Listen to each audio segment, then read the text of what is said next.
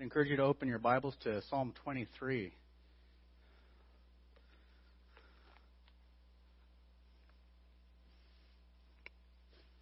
one of the most beloved passages of Scripture. It's short and encouraging, very familiar. It's sweet to the soul. Sweet especially as you come to see the care and the comfort and the gracious consideration of the Lord our God in its lines. If you pray with me. Lord, we come to your word, and I ask that you would humble us, that you would humble me, that you would humble us, and as humble sheep, help us to remember the truths that you own us, that we belong to you. And without your vigilant, committed care for us, we who are prone to wander would be in dire straits. Thank you for the constant love and the faithfulness and the loyalty that you show to your people. Amen. Life has a way of leaving us bruised and battered and tired and weary and forlorn and hopeless. And whether it's the fear of being alone, of being bereft of companionship, of support, of help in time of need, for these are things that touch all of us from one time or another, and sometimes in waves and sometimes in cycles. Many of us know the bitter reality, the bitter sting of being betrayed by loved ones or friends. For some, there is a very real threat of bodily harm from an enemy. There are many who have the very real fear of how they will provide for themselves, how they will take care of themselves or those that they care for. And David knew what it was like to be in the valley of death's shadow, running from Saul, hiding in caves, hiding in the wilderness, men always on the lookout for him, his own son trying to usurp the throne right out from underneath him. And there are times where peace and joy and happiness and security can become so scarce, or at least it feels like they are scarce, that our walk becomes dark and there's a great fear of being overwhelmed by it all. David knew these things, and he wrote this psalm to comfort you when you are there. He wrote Psalm 23 to comfort those who traverse the valley of death's shadows and who have enemies. Can anybody relate to the psalm? He wrote this psalm to describe the worldview of the one who believes and the one who trusts in the Lord in the midst of those realities. Whatever life throws at you, whatever circumstance we find ourselves in, whatever fears, whatever anxieties you may have, I encourage you, I exhort you, let yourself look to the truths in these psalms. In this psalm, let this psalm be your creed. Let it be what you live by. For in it we see several realities for the believer and how we are to respond, how we're to act because of those realities. Church, may it be true that what David says here concerning himself, let those things be true of us. May it be true that his exaltation, that the Lord God was his shepherd, let that likewise be my exhortation. Let that likewise be your exhortation. Let it be your profession. Let these truths be your truths. As you think about what David is going to say about who the Lord is and what the Lord has done for him, I pray that they would be true of you, and again, that they would become your creed, that what this says about Christ would be your anchor, especially as you meditate on the Lord's goodness and the Lord's faithfulness, because those are two things that do not waver. Think about the care that he gives you. Think about the attentive care and the provision that he has given you since the day that he bought you.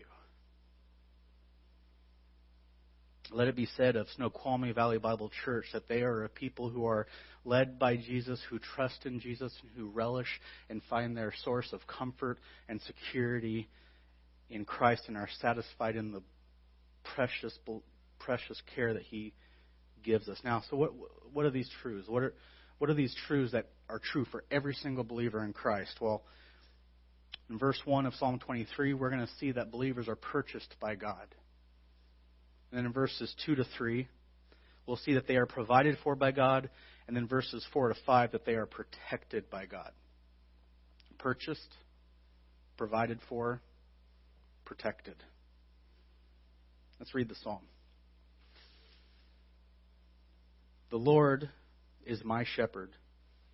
I shall not want. He makes me lie down in green pastures. He leads me beside quiet waters. He restores my soul. He guides me in the paths of righteousness for His name's sake. Even though I walk through the valley of the shadow of death, I fear no evil, for You are with me. Your rod and staff, they comfort me. You prepare a table before me in the presence of my enemies. You have anointed my head with oil. My cup overflows. Surely, goodness and loving kindness will follow me all the days of my life, and I will dwell in the house of the Lord forever. So we see the first truth that is true for you if you stand in Christ is that the shepherd purchases his flock. Christ has purchased you.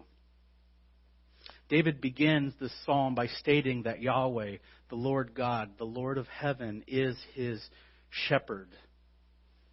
The great and mighty one, the God whose name means I am, which tells us that He is the unchanging one. He is the eternal one, the independent one, the one who transcends His own creation.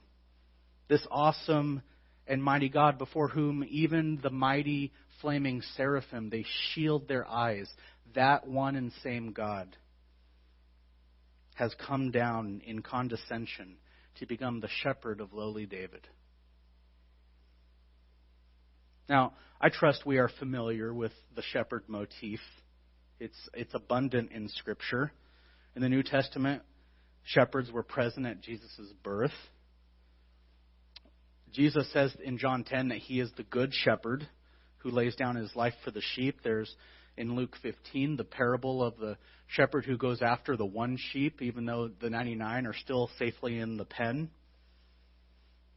In John 21, there's Jesus' emphatic instruction for Peter to feed his sheep. In the Old Testament, we see Abraham and Isaac and Jacob, how they were keepers of sheep. They had a great many flocks.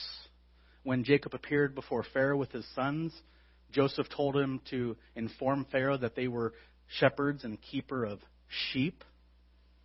What did Moses do for a living during his 40 years? He was a keeper of sheep. And in many cases, God's protection and provision for Israel during the time in the wilderness wanderings is likened to that of a shepherd's care.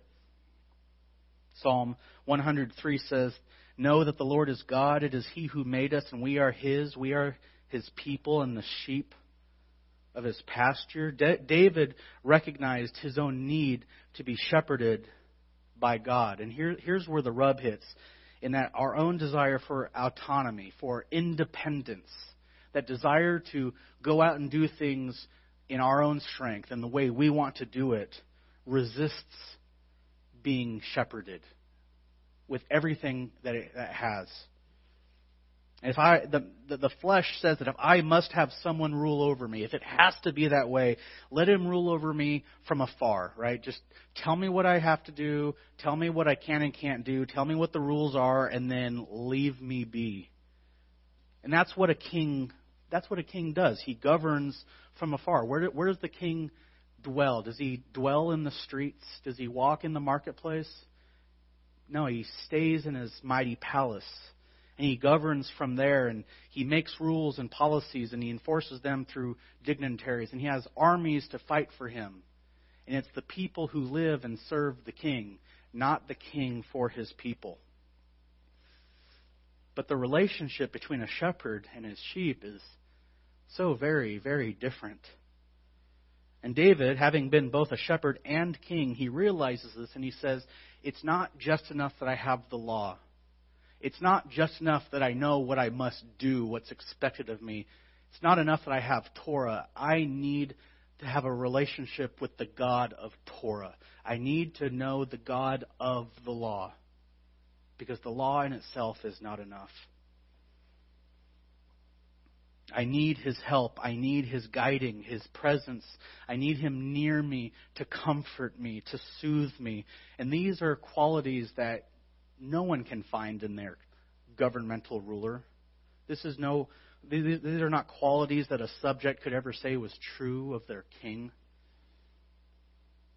And so because it's beneath his office, and it should be a little startling for us to think that the almighty, eternal, transcendent God has come down to shepherd little old me and little old you.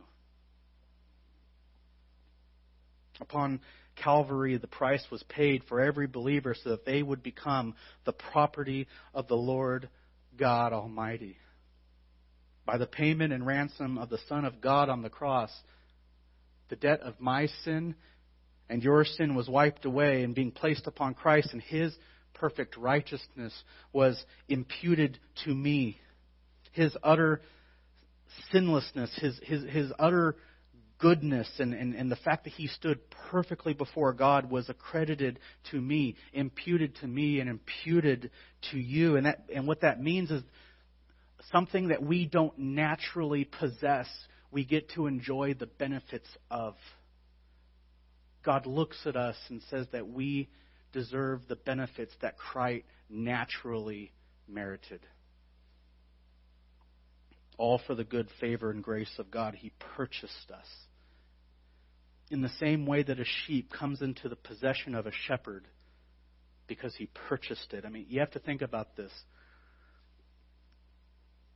There are horses in the wild that you can catch. There are dogs in the wild. There are even wild cats. There's all sorts of animals that you can go out into the wild and capture and domesticate. But I've never seen a wild flock of sheep.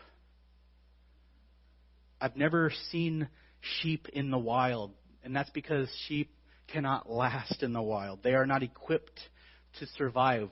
Does everyone know what the Darwin Awards are? The sheep would win the Darwin Award uncontested. They are stupid creatures. They truly are. They are foolish, stubborn, timid creatures. They are prone to wander directly into harm's way. And they are utterly, completely defenseless. They are completely dependent on the shepherd, and they need assistance in every single aspect of life. They are completely dependent upon a source outside of themselves. They need help finding safe places to eat and to drink. They need help defending themselves from predators and thieves. And sheep need a shepherd, not just because it's difficult, not just because it's unlikely that they would survive in the wild. They simply cannot. It is impossible. So David would understand, sheep are not caught, they're bought. They are purchased. And being a student of Old Testament, of Torah, of the law, David understood that God Himself described Israel as being bought by Him, because they were redeemed out of the land of Egypt. And you have to remember the powers and the wonders that God displayed in Egypt before Pharaoh. And not that it taxed God, like it would tax me to do some weighty thing. But it didn't tax God. But think about the power and the weight of the wonder and authority that God had to bring to bear, the power that God had to display to Pharaoh and to Egypt before He would release Israel. miracle after miracle after miracle, show of strength after show of strength after show of strength. How many gods of the land did Yahweh have to show himself to be superior over before Pharaoh finally relented? And what was the straw? What was the final price to pay before Pharaoh said, okay? The blood of the firstborn. That was the cost that it took God to purchase and redeem his people out of bondage and out of slavery. And that was indeed a heavy toll. But our redemption, my purchase, your purchase, came at the cost of one far, far more costly than the son of Pharaoh. Because our redemption was purchased by the laying down of God's own Son. David realized that his own people, that the Jews, that Israel were purchased by God, but also he himself was utterly dependent on God in the same way that a sheep was dependent upon his shepherd. So what does he say? Because Yahweh is my shepherd, I shall not want. Because I am his, because he watches over me, because he knows me, because he is acquainted with me, there is no need that he cannot provide. There is no fear that he cannot comfort. There is no pain he cannot soothe. There is no enfeeblement that he cannot strengthen. Whatever it is that may cause you concern or worry or fear, you need not let it weigh upon your heart when the Lord God, the creator of heaven, the creator of earth, is near you so that he may shepherd you. Beloved, can you say along with David? Can you say that along with David? Can you say that the Lord God is your shepherd? Are you in his flock? Has he purchased you in Christ Jesus? Do you belong to him? And by his tender mercies, has he made himself to belong to you? The shepherd purchases his flock. And then we see in verses 2 and 3 that the shepherd provides for his flock. And there are several metaphors of a shepherd's care and a shepherd's responsibilities for his sheep that we see. And these are things that David would be very well acquainted with. And he uses these multiple illustrations to drive home this one simple fact. The Lord God provides for you. Your Lord, the Lord your God, provides for you. He purchased, the one who purchased you with a great and costly price, the blood of his own Son. That same God will not soon abandon you or neglect you now that you have been bought and now that you have been made his, now that you have been brought into his fold. The Lord provides for you. And the first metaphor he uses is that of green pastures. David says, he makes me to lie down in green pastures. And these pastures can speak of habitations or dwellings of grass.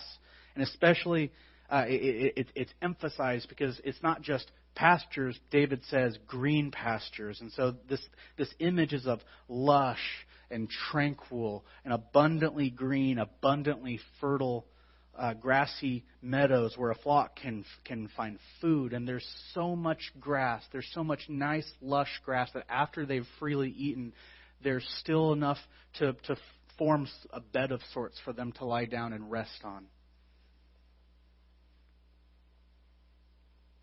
There's such a large quantity of grass left over that there's tender grass for the sheep to even sleep on. And the flock is lying down, fully content, fully enjoying their rest, their break of all worries of whatever it is that sheep are busy worrying about, which actually is a lot of things. They're quite foolish. all their wants having been supplied, and a lot of effort has been exerted to make this provision enjoyed, because the shepherd has gone out beforehand and he's sought this place and he's made sure that there are no dangers. There's no poisonous herbs or plants hidden among the green grass. Only the best for this shepherd's flock. Philip Keller, himself a former shepherd and now a lay pastor, remarks that sheep won't simply start feeding once they've been brought to green pastures. The thing is, they have to be free of all fear. They have to be free of all fear, and they must be free of all friction from other sheep. They don't like being wedged in right next to each other. And they must not be afflicted with any kind of parasite or fly, or they can't be injured. They have to be utterly relaxed when they eat.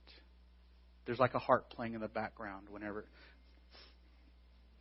Their wants are supplied, and they are quite content to enjoy their abundance. And this is an abundance that the shepherd has spent large amounts of energy and time to go out and procure, to locate and find and make sure that it's the good stuff. And then after he's led them to this pasture, David says, he makes me to lie down. And sometimes sheep have to be reminded that they're tired, that they're in need of rest. And so the shepherds might have to come and have to actually push them down into a resting position. And those of you with young children know sometimes young children don't know that they're tired, but they have to be convinced that they're tired. So I'm sure you can relate to this. I remember in kindergarten being forced to take a nap time. And man, what I wouldn't do now to be, for my boss to come over, Aaron, you look a little tired. Go take a half-hour nap. But it's not going to happen. Being made to stop, being made to rest. And this is a gentle reminder, not only that the shepherd knows what the sheep needs, but he brings about giving them what they need. And even if it means exerting his own energy, even if it means them fighting back, he causes them to lie down. In the next metaphor, he leads me beside the still waters. The lush green pastures is one side of the coin. Sheep also need to safely drink. Still waters are much safer for sheep to drink because even the sound of rushing water, even the sound of a running stream can frighten them. And should they be frightened, they could potentially fall or tip over into the water, and as their wool absorbs all that water, they then become a weight, and they can drown in an amazingly shallow stream of water. They're quite horrible creatures in that regards. And because sheep don't swim, and they have a lot of trouble righting themselves up. They sink and they drown. And so finding a nice, tranquil,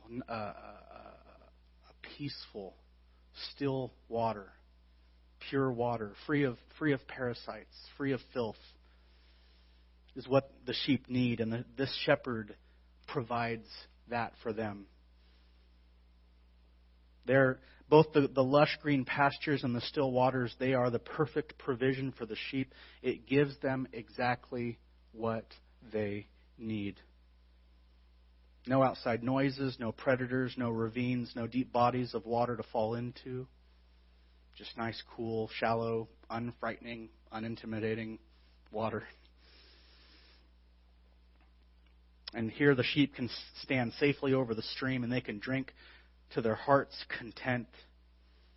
And the lush, soft green grass where they can eat to their heart's content, and they can eat and then lay down or be made to lay down and get nice, restful sleep. And when you have a shepherd like that, being a sheep doesn't sound that bad, does it? And then David says, he restores my soul. Oh, this is good. Now, to restore a sheep can mean several things depending on the situation, but the general idea is that there's some circumstance that has befallen the sheep, and the shepherd comes along and he makes things right so that the sheep is restored. And the problem that needs restoring could be something with the sheep's wool, because after all, sheep can't clean themselves. Has anyone ever seen a sheep lick itself like a cat or a dog? Not going to happen. Not going to happen. And what's interesting is I found out that Velcro, the concept of Velcro was actually invented by a shepherd who observed that sheep's wool has this amazing capacity to attract and grab anything and everything. And that's a very rich shepherd nowadays. But the number of things that can get collected in sheep's wool is amazing. And so the wool needs to be groomed regularly. It needs to be cleaned out. To restore the sheep could also refer to a cast sheep, which means a sheep that's fallen over and he can't get back up, kind of like the proverbial turtle on his shell. Whatever the dilemma is, the shepherd needs to be on top of it the moment he becomes aware that restoration is necessary. And the moment he observes that it's necessary, he snaps into action. This is an attentive shepherd. This is a shepherd that cares for his flock. How much does he care about his flock? David says, he leads me in the paths of righteousness for his name's sake. He leads me in the paths of righteousness for his name's sake. Now, like small children, sheep are prone to wander, and they are very, very skilled in going the wrong way and being in the wrong place. They excel at that. They will often walk right, I'm talking about sheep at this point. They will walk right into the path of hazards and predators, completely unaware of the dangers surrounding them. And rather than lead themselves, which they can't, the sheep need to be led. And Keller says this, if left to themselves, sheep will follow the same trails until they become ruts, and they will graze the same hills until they turn to desert wastes, and they will pollute their own ground until it is corrupt with disease and parasites. Many of the world's finest sheep ranges have been ruined beyond repair by overgrazing, poor management, and indifferent or ignorant sheep owners. A good shepherd knows that it is, if the flock is to flourish and the owner's reputation is to be held in high esteem as a good manager, he says the sheep must be constantly under his meticulous control and guidance. The sheep need to be led. So you see, God is himself vested in you because he leads you for his name's sake. He has purchased you with a price, and he is not like many rulers and managers and owner of fine possessions shown themselves to be negligent and uncaring masters. He leads me for his name's sake. In paths of righteousness for his name's sake. You see, his name, God's reputation is on the line. His reputation is on the line if his people fall and falter into ruin. If his people fall into disarray and chaos, if we are allowed to succumb to our own foolishness, and if we perish because of our helplessness, it's God's name that suffers. So he not only looks after you because he cares for you and because he loves you, but because his own reputation is on the line. That's how much he is vested in you.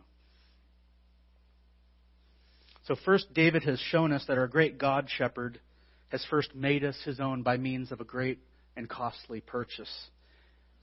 And then second, since we have become his flock, you and I are thoroughly provided for. The things that we need, not the things that we want, but the things that we need are provided for. Third, we see in verses 4 to 5 that the shepherd protects his flock.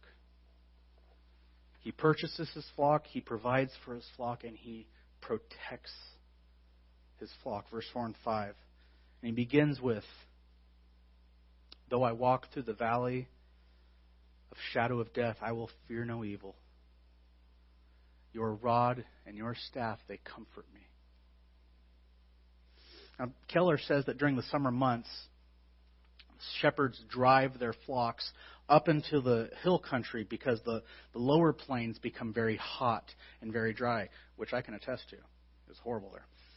But they go up into the upper hill countries because what's up there? What's still up there during the summer months? Snow. And as the snow melts, there's a lot of water and there's a lot of moisture. And what does that mean? It can be found on the ground? Grass. Yeah. So up on the mountaintops, not only is there grass, but there's also many dangers. Especially after the sun, if you've ever gone hiking on a ridge and the sun goes over, it can get dark incredibly quickly. And they're out there for the entirety of the summer, multiple months, long treks. And they call people call them drives, long times where the shepherd is alone with his sheep. It's a lot of time and a lot of opportunity for the shepherd to get to know his sheep and to develop relationships with his sheep. This is especially where the shepherd can learn to know each and every one of his sheep if he doesn't already. And if you notice in the psalm, up until now, David has been referring to God with third person, he and him. But there's a switch here. How does David talk to God now? Or how does he refer to God? Second person. You. You are with me. Your rod and staff, they comfort me. Church, do you know that the Lord is present with you? Do you know that? Are you convicted of that? That whatever trial you're in, are you convicted in your heart and mind that the Lord God stands with you? Some of you I know have been in trials, if not going through a trial right now, you've been in one very recently. Are you convicted in your heart that the Lord stands with you in your suffering? What you do with this phrase says a lot about how you view the Lord, because there are many in this world who call themselves Christians who nevertheless, they struggle and they walk away from the Lord because they find themselves in the valley of death's shadow and they wonder why they are there. I mean, if God is supposed to be good, if God is good, if God is faithful and all-powerful and He's all-loving, and if He loves me, then why am I here? Have you ever thought that? I have. I've thought that. I've asked God that. I know people who are in the midst of it right now, and I marvel and I praise God that their trust and that their confidence in God hasn't waned and failed, but rather it has grown and it is nurtured, that the source of their conflict, that the source of their sorrow is rather than it being a disease which strangles and kills it, it is a fertilizer. It is a catalyst that fans their flame up. And I praise God for that.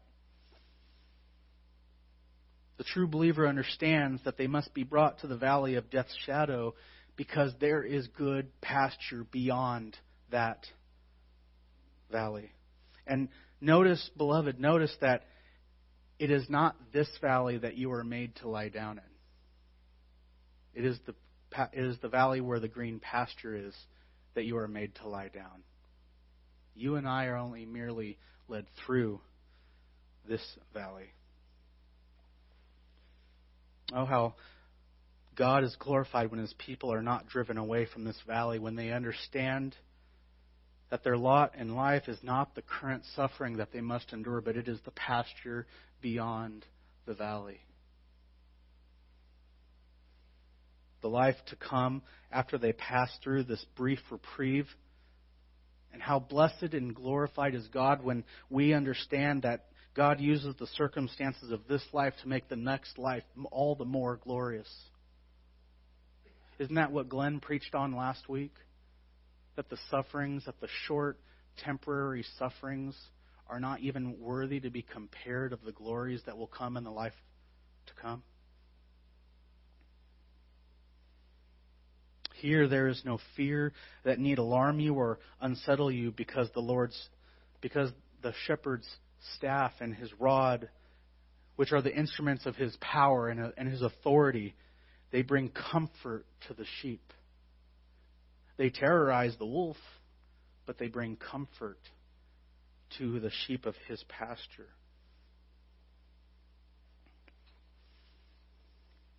The Lord Himself is perfectly equipped.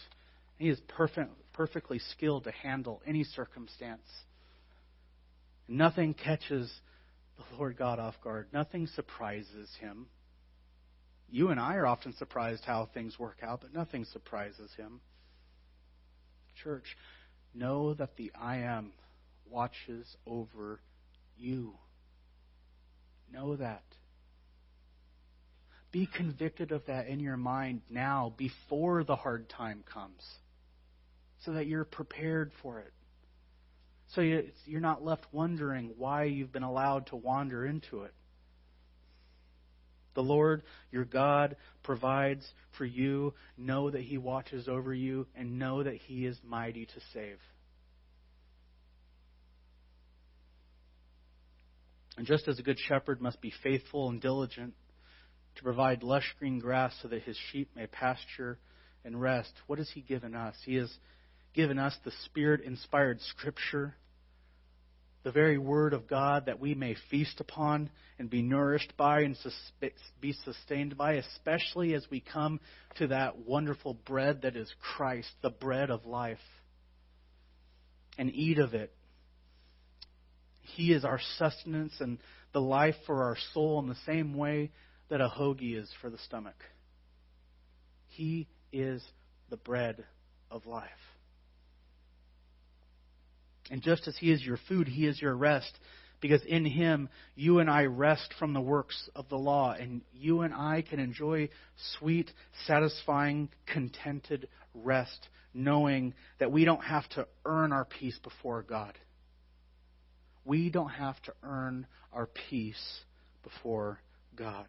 And that peace has been given to us as a gift by Christ. Just as a shepherd must find calm, tranquil waters so that they may safely and peacefully drink, you have the peace of God, which Scripture tells us surpasses all understanding. And just as a shepherd must restore his sheep, God restores you from the moment that you were born again to every instance which you and I sin. And because we have been made precious sons and daughters, He doesn't let us go, but He reproves and He corrects and He rebukes and He restores and He brings us back so that we may have unbroken and unmitigated and unhindered fellowship with Him time and time and time again. And just as a shepherd himself must go before his flock, and as he must himself lead them, Christ Himself leads us through the dark valleys of death's shadow. He leads us by means of Scripture, and you know what? He's going to lead us literally when He comes back to collect us, to lead us to heaven. David says also, "You prepare a table before me in the presence of my enemies." Now this word table, and this is fascinating because I've never heard this before. There's a geological formation called a table. And this is a table or a tableland, and this is a large, flat, usually lush plateau surrounded by steep sides. And these things are also called mesas. Have you heard of that? Okay. So, and what's interesting is, I know Jen speaks Spanish. How many of you are Spanish speakers? Okay, never mind. Okay. Well, in Spanish and some African tongues, the word for table is mesa. And so it's thought that this is where we got the word table from. Was originally the word for a mesa, or a large upcropping with a flat area with lush greenery on top. And you can see these, the most famous being Cape Town. But there are mesas, there are these tables, these tablelands all along the West Coast, more predominantly in the California Badlands. But you can see them in Africa, you can see them in Spain, and you can see them in Australia. And what do they look like? They look like a table. It looks like a big flat thing with a cover over it, and all the lush greenery that's been placed on top looks like it's been prepared for flocks to come and graze upon. And I think this illustration works with David's theme of the shepherd being intimately close and personally responsible for the welfare and safety of his flock as he's up there on that plateau during the summer months. He's leading his flock from pasture to pasture. He's taken the time to visit this table, to visit this plateau, and he's become aware of it. He's scanned the foliage. He's made sure that there's no potentially poisonous plants. He's taken the effort to remove any threat to the sheep so that they may eat unhindered, that they may have a perfect pasture. And the whole time they're eating, the whole time they're getting filled, what's he doing? The pastor's up there on the lookout for predators. Ever vigilant, looking for predators. Because up on the plateau, there are places where they can hide. They can hide in crags in the rocks. They can hide in the bushes. They can hide in ravines. And it wouldn't be too hard for a wolf to blend in and, when the shepherd's not looking, jump out, snatch a sheep, and run back. At that point, the sheep's gone. But this shepherd does his duty well. And Jesus himself says in John 10:28, concerning those who are his sheep, he says, I give eternal life to them, and they will never perish, and no one will snatch them out of my hand. That's what the Good Shepherd says concerning you and concerning me. That encourages my soul. The shepherd, knowing that there are wolves out there, he watches.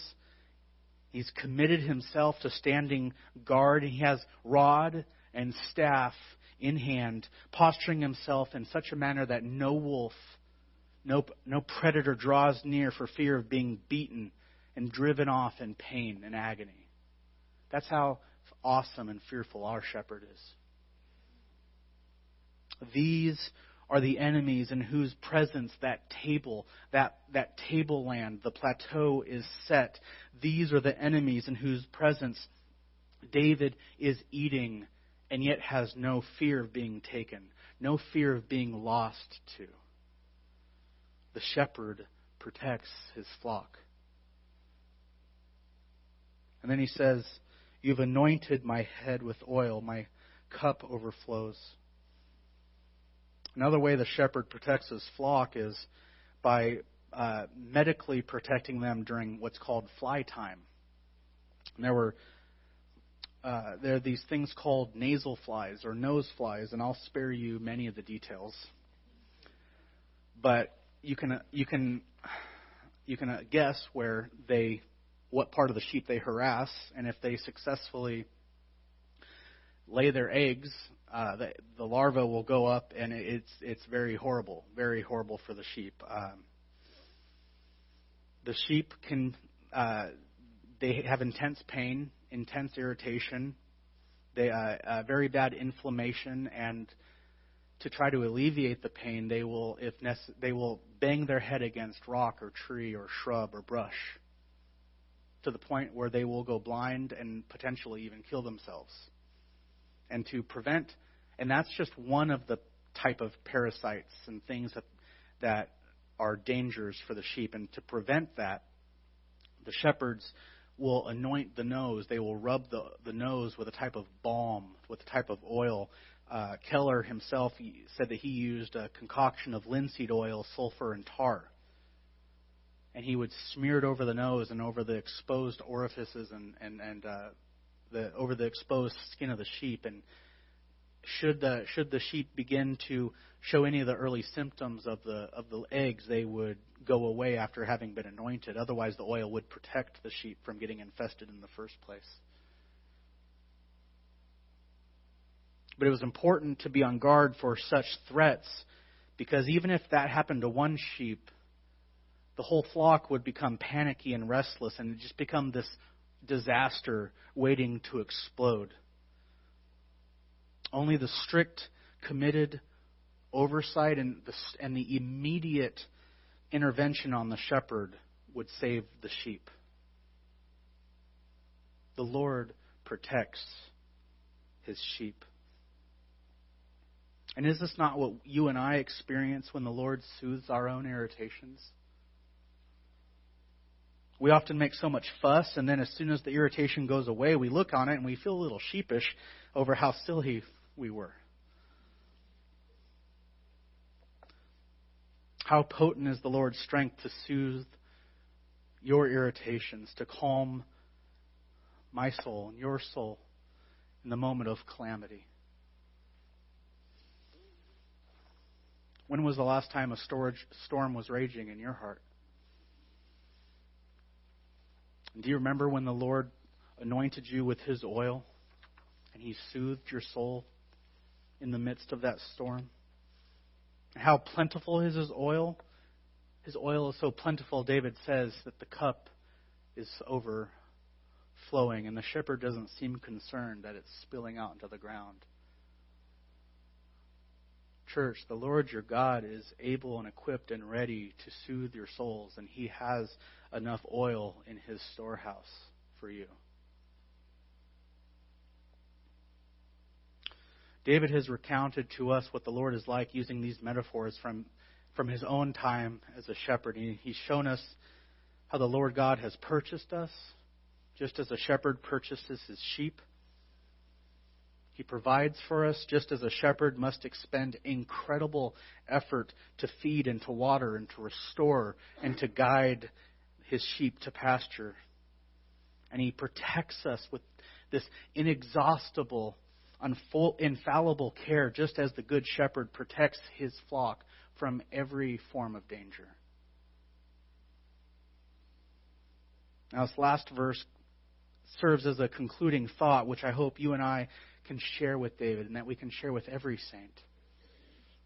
Surely, surely, goodness and mercy shall follow me all the days of my life, and I shall dwell in the house of the Lord forever. Can those be your words? Are they your words? They can be. Whatever may come in life, whether you are treated with favor or with evil by men, know that whatever comes your way, it is abundantly exceeded by the Lord's goodness and his faithfulness. They are greater than whatever men throw at you, than whatever life throws at you. Know that the Master's goodness and faithfulness pursues you. Let that be a conviction in your heart today. His goodness speaks of his commitment and his favor to you, to one who has been reconciled, to one who has become his beloved child. And his faithfulness, it's my favorite word in the Hebrew, chesed. There's like 6 words that it can be translated. Covenant loyalty, covenant faithfulness, or loving kindness. The fact that whatever you do cannot jeopardize the Lord's favor to you. The Lord is favorable to you because he has set his heart and mind to be favorable to you. Those things pursue the believer all the days of his or her life. And let them pursue you. There is nowhere in life that his kindness and mercy cannot find you. There is no place in life where the Lord's mercy and kindness cannot reach you. And for this, David boasts, because this is his hope, this is his strength, and he proclaims, I will dwell in the house of the Lord forever. As long as David is driven on this earth, as long as he's in the sheep drive, he would continually find comfort and solace in the community of God's people. And when it came time for the Lord to call him home, home is where he was truly be received. That is indeed the comfort and the solace and the hope of every believer. Church, know that being one of the Good Shepherd's sheep, you can never be lost. Let's